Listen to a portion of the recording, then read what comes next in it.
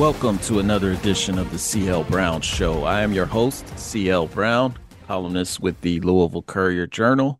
And on this episode, I will be joined by Richmond Times-Dispatch columnist David Teel. I jokingly call David the senator of ACC media. He's been covering the league for a long time. He's going to join me to break down what's going on with Florida State's lawsuit to break the grant of rights and leave the league. And we're going to weigh in on where ACC basketball is in terms of the bigger picture nationally as the league kicks off conference play. Louisville will be at Virginia on Wednesday night, tonight, basically, when this podcast comes out. But before we get into that, I'm going to do a little CL Sounds Off segment.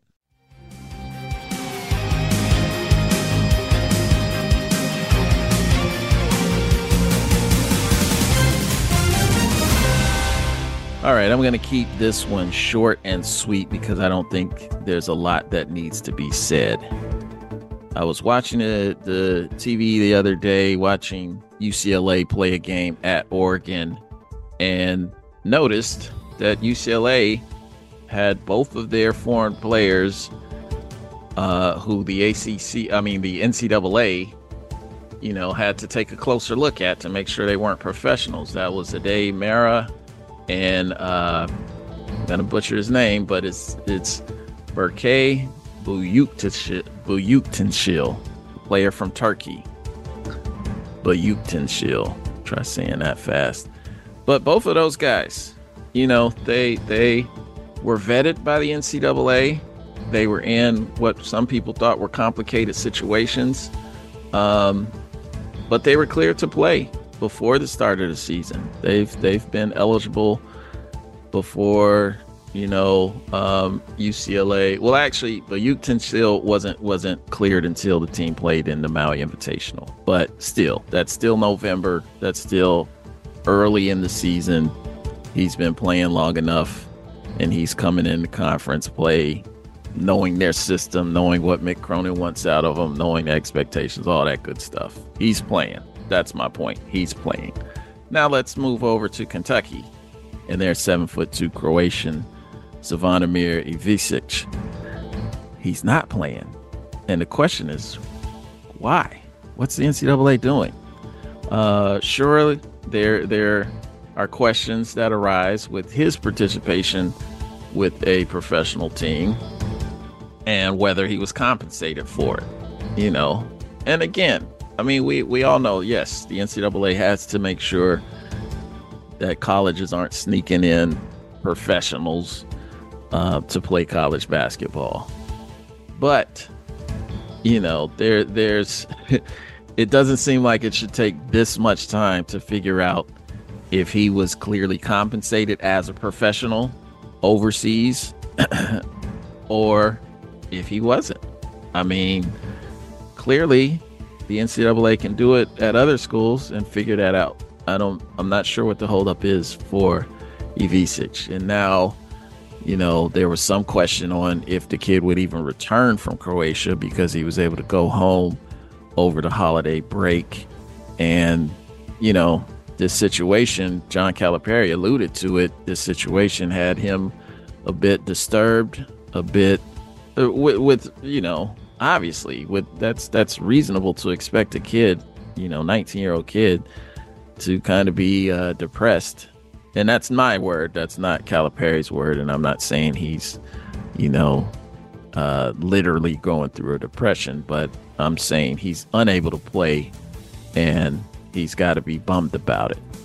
And Calipari kind of intimated that, saying that he had lost some weight and he needed to go home for just his mental well-being. But he's definitely back in Lexington, which is a good sign for the Cats.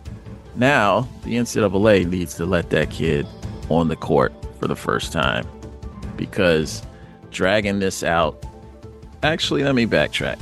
They don't need to let him on the court. They need to make a decision. They need to let him know if he's going to be on the court or if he's not. They need to let it be known, because just having this stuff drag out And I'm not aware of any other situation in major college basketball, with major college basketball teams right now, of a player from overseas who is still not ruled eligible by the NCAA in the same manner that Svanimir's situation has unfolded. So I say all that to say, let that kid play, or don't let him play, but make a decision like now, so that he can go on with his life. He can go on either trying to prepare to become a professional or trying to crack UK's lineup, which won't be an easy thing to do anyway, with the way they got things going right now and the synergy they seem to play with. But let him play, man. Let it be known. That'll do it for Sound Off. Let's move on to welcoming David Teel to the podcast. Usually I save the big question for the later part in the latter part of the interview, but I want to jump right in with talking about Florida State, their lawsuit, the ACC's counter lawsuit, and where the conference looks like, what the conference looks like, where we're going in the ACC. Obviously, we've been kind of anticipating that this was going to happen based on kind of the noise and the murmuring coming from Florida State and Tallahassee for a while. How long do you think this might play out before there's, either some kind of agreed upon settlement of cash, or a court actually moves this thing forward with the ruling? I think we're looking at protracted either negotiations, CL, or a court case, because this is complicated. This is not Texas and Oklahoma negotiating their way out of the Big 12's grant of rights 1 year early to the tune of $50 million each. This is Florida State trying to escape a grant of rights that extends until 2036, and that its own lawyers acknowledge in the lawsuit that if held to the letter of the grant of rights and the exit fee, which is separate in the bylaws, that Florida State would essentially be on the hook for $573 million. Which is absolutely crazy to think about that number. Right. Exactly. I mean, we're talking about your contract, man. I mean, that's what you get there at the Courier Journal, right? Right. But Texas and Oklahoma, they were leaving for the SEC either a year early or not. If Florida State somehow gets out of the grant of rights and the exit fee, the entire future of the ACC is in question. Yeah. And the league is going to battle until the bitter end, because it's literally its future is at stake. Yeah, I feel like that's going to make for some awkward interactions for sure. Well, right. What's your take on, and I found this part interesting with the Florida State presentation in their lawsuit, that I was not aware that ESPN has the option for the final 9 years of the contract to pick up in 2027, the last 9 years. How do you think that might factor into, and this is totally speculative, obviously, but what kind of role do you think that might factor into whether they're able to break this grant of rights? I don't know that it really does. And certainly, given that the deal is fairly advantageous by today's market rates for ESPN, you would certainly think that the network would want to take those last 9 years and re-up and take that option. Now, if Florida State weren't in the league, then all bets are off. But it's, anyone who can tell us or thinks they can tell us exactly how this is going to play out is fooling themselves, because we are in such uncharted territory. No one in college athletics has ever legally challenged a grant of rights. Well, no, I'm sorry. I was sitting here like I was hoping you could tell me, David. No, how this is going to play out. I wish I could. Eventually, CL, Florida State and the ACC are getting a divorce. Yes. I mean, it's poisoned beyond repair now, the relationship. And to think that somehow it could be patched up, to me, is far-fetched. Yeah. So that means, when does it happen? What are the terms? And oh, by the way, where does Florida State go? Yeah. So, I mean, and again, I'm going to ask you to speculate here, just your opinion, but do you think that had anything to do? Do you think the ACC would have lobbied harder for Florida State to make the college football playoff had the past year and change been different, had they not been actively trying to seek another suitor as it is? Well, a couple things about lobbying for the CFP. Number one, you don't have to be public about it like Greg Sankey. Yes. You can be more subtle, which is Jim Phillips's way, for better or for worse. That's number one. Number two, I'm not sure how much lobbying helps. I find it difficult to imagine that the folks on that committee, who have so much data at their disposal, who watch all the games, at least that is their job, to watch all the games. They have access to, condensed versions on tape. It's not like they have to wade through the commercials or anything like that. We're in 2024 now. We have the technology for this. I don't think they care what us dopes in the media say. I don't think that they care what commissioners say on game day or wherever they may be doing an interview. I think they're very confident in their own observations and their own interpretations of the data. Yeah. I just think that's overblown, and maybe I'm naive. It's certainly possible, but that's my take on the lobbying end of it.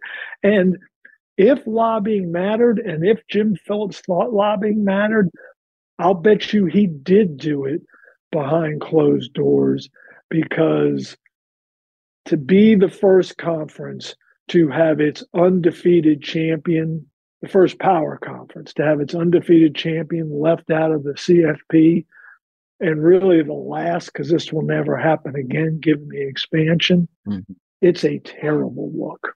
Yeah, it is. Well, I will say the one I agree with you on in terms of the lobbying, but the one thing I feel like needed to be changed or challenged before this committee chose the teams was the SEC has such a powerful foothold, I think, in the psyche of just, people involved with college football, in terms of they're the number one conference every year, regardless of who else is really the number one conference. You know what I mean? Like they've got the strongest brand in college football.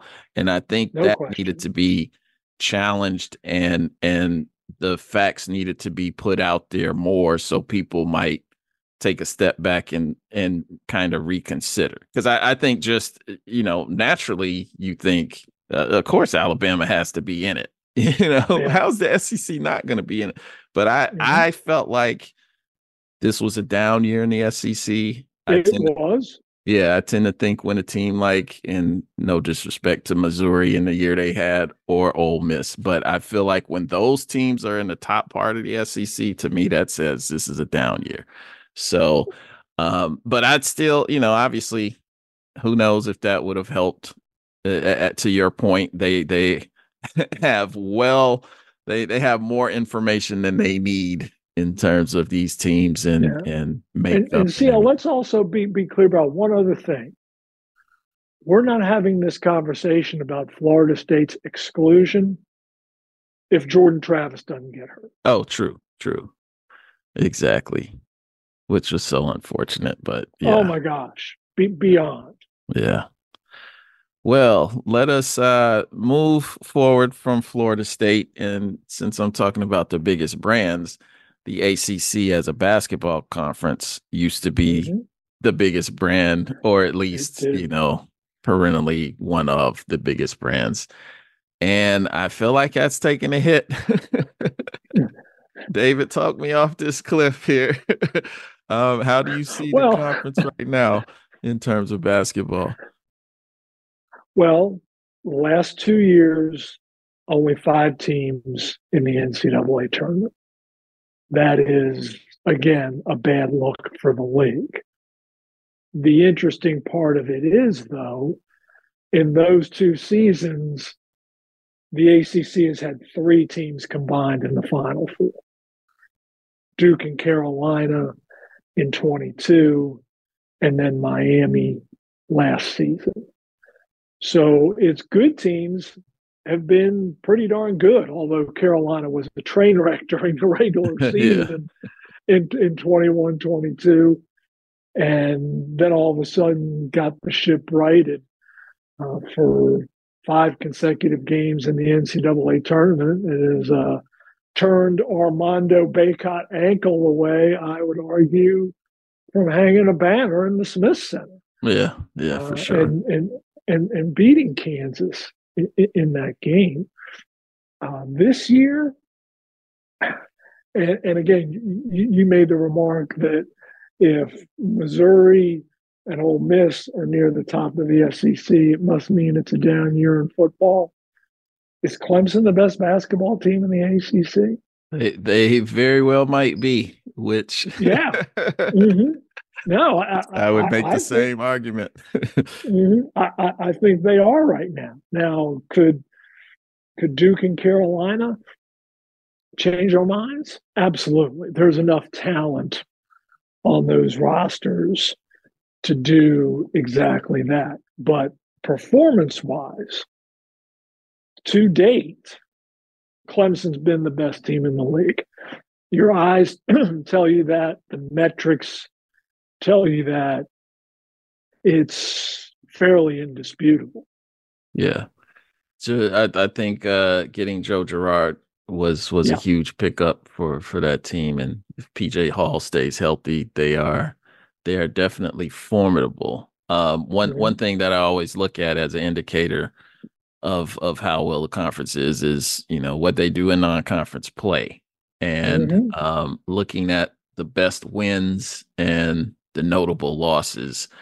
Again, it doesn't seem like it stacks up well for the ACC right now. I mean, um, Carolina, beat Oklahoma and Tennessee. Those are two top 15 teams for sure. Um, Mm-hmm. Duke beating Baylor in New York was a big Yes. win. I'm not sure if you can count Michigan State at Not, this point yeah, as right. being a great win. But it seems like, after that, it kind of seems like there are few and far between. UVA beat Texas A&M. I felt like that was a great win. At the Yeah. time, it might have looked better than it does now. I'm not sure that Texas A&M is staying on that upper tier like I thought they were going to trend. But some of the losses, Duke losing at home to Arizona, big loss. Carolina losing to Kentucky and UConn. Um, Clemson losing at Memphis in a game I thought they controlled the whole time, and then Yeah, they and end up at the losing end, by Memphis just one. kind of sneaks up. Yeah, UVA also lost to Memphis and Wisconsin. And Miami is kind of the puzzling team because I thought they'd be better. I saw them get blown out at Kentucky and That performance losing to was really Colorado. strange. Yeah, Yeah. yeah. So it's like again, I mean, it's a year where it's do they get 5 teams in this year to the NCAA tournament? I think at least the good news for the league, if there is any right now, is there are they have more teams. Like right now, 11 of the 15 teams are among the top 80 of the net rankings. Yes. Whereas this time a year ago, there was only 8. Hmm. So there are, no offense intended, there are fewer Louisvilles in the league this season than there were last season. Yeah. And I I do think Louisville is better. Let me say that. Yes, I do yeah. think Oh, Louisville is better than and last year. again, But clearly they are. yes, to your And point, Georgia Tech is much better. yes, they had the huge win against Duke, and we saw Notre Dame just beat UVA, which to me was a head scratcher as well after seeing Notre Dame lose to the Citadel Citadel at and home. Western Carolina. Yes. Yeah. So, and clearly it's a rebuilding year. So no knock against what Michael Shrewsbury is trying to do there. But you look at it like that hasn't happened for Tony Bennett's teams, those kind of losses in the past. And I don't know. It's a puzzling it's gonna be a puzzling kind of year, I feel like. So obviously my podcast will put this out on Wednesday morning. So it's not a lot of time between, you know, there won't be a lot of time to between this conversation and the actual game, Louisville playing at Virginia. But what are some of the hurdles you see for this Cavaliers team right now? And do you think you think Louisville has a shot in JPJ Arena? No, I've seen far better Louisville teams come in there and not be competitive. Granted, against far better Virginia teams, but Virginia's undefeated at home. This is the first time since Tony Bennett's second season in Charlottesville that Virginia has lost 3 games by more than 20 points. Oh wow. Yeah, right. I mean, I didn't even realize all 3 of their losses were by 20, but yeah, wow. yeah, they've gotten run 3 times. Wisconsin, and Memphis, you can excuse. Notre Dame, you can't. Yeah. And the hurdle, CL, is there are games. Overall, Virginia's offensive numbers aren't bad, but in those 3 losses, Virginia shot a combined 19% beyond the arc. And while Tony Bennett can excuse that, what he can't condone and what drives him crazy is that in each of those 3 games, that inability to score has impacted their willingness to guard. Oh, yeah, yeah. And you know what Tony Bennett feels about defense. That's the bedrock of his program. And what has made it that is that offense doesn't affect defense. It is a constant. It is dependable. And it hasn't been this year. And I think that's Virginia's greatest hurdle right now. Well, they were one of the teams I was expecting to be, among the top tier in the ACC. And, given Tony Bennett's track record, I still think they could get there by the end of the season. But clearly it's going to take some work. Judging It by that truly first is. game. Yeah. Well, I will leave it there, David. I appreciate you joining me today on this podcast. Do you have any sweeping thoughts of of where you see ACC basketball heading into the NCAA tournament? Not real. I think lack of brand notwithstanding, I really do like Clemson's team, and size issues aside, if Nigel Pack gets healthy again, I know he's been struggling with a back issue. Miami's awfully skilled, Yeah. and I am a huge North Shadow Mirror fan, and just love his game. And it's, especially at the college level, he may lack the size to be an elite NBA guy, but at the college level, I just think he's so good. And plus, I think Jim Larinaga is one of the best to ever do it. Yeah. Yeah. And that faith leads me to believe that they'll be okay. And I know the folks are a little perplexed and maybe even frustrated with the start of the season. But there's too much talent on that squad for it to get completely sideways. And now for the final installment for the 2023 football season before we transition into college basketball. The national title game is set. We have number one Michigan facing off against number two Washington. The Wolverines are 4.5 point favorite in the opening line.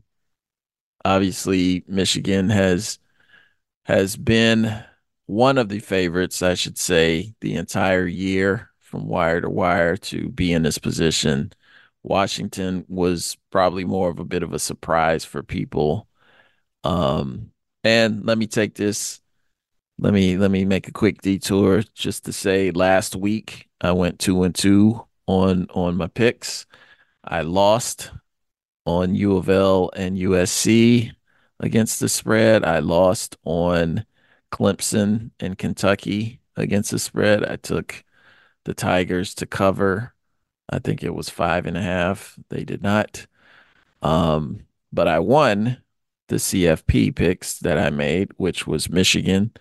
At the time, they are a 1.5 favorite over Alabama. And I also won on Washington, and they were getting 3.5 against Texas. So I say that to say, going into this national title game, I feel like the Huskies continue to be underrated, undervalued.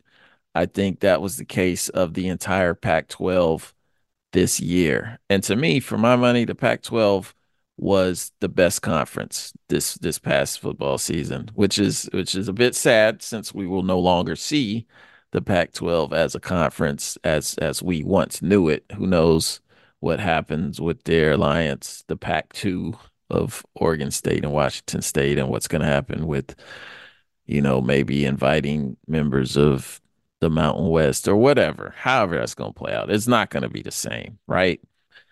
But I think they go out with a bang. I'm not only going to pick Washington to cover these 4.5 points. I'll gladly take those points. I'm going to pick them to win outright and upset the Wolverines. And here's why. Michigan has not faced a quarterback like Michael Penix Jr. this year. And as you saw against Texas, he can do it all. He can make all the throws. He can use his legs when he needs to keep a play alive or to get yards on the ground.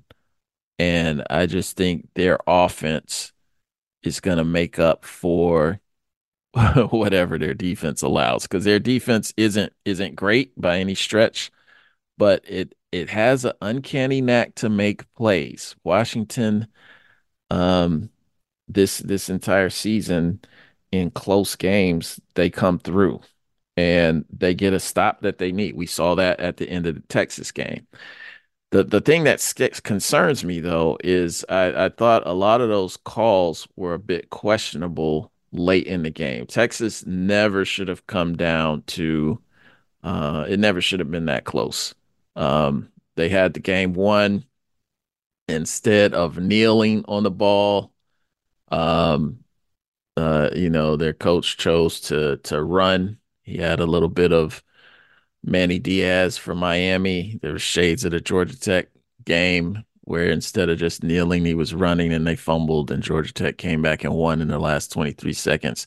Texas was very close to pulling off the same kind of caper when Dylan Johnson got injured. They had to stop the clock in the last minute, and Washington wasn't able to run out as much time. But I'm babbling a bit on that. I say all that to say, though, Washington's offense is high powered. I think Vegas is, the people that are betting are going to love Michigan and have fallen in love and think that the Big Ten, which this is a future Big Ten matchup next season, but um, they're going to think the Big Ten was just a superior conference and produced a superior team. Which I mean, maybe that's the case. Who knows? They definitely weren't a superior conference because outside of Michigan and Ohio State, there are a lot of suspect teams in the Big Ten this year, including Penn State in that mix. But I'm going to go with the Huskies and give me those points. One quick stat to throw out there. Washington is 11-1 in one-score games under head coach Kalen DeBoer for the past 2 seasons. And they're 10-0, and this is DeBoer and Michael Penix Jr.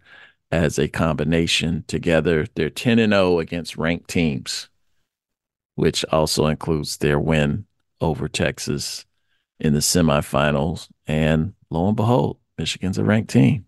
Let's see if they go to 11-0. That'll do it for pickup lines.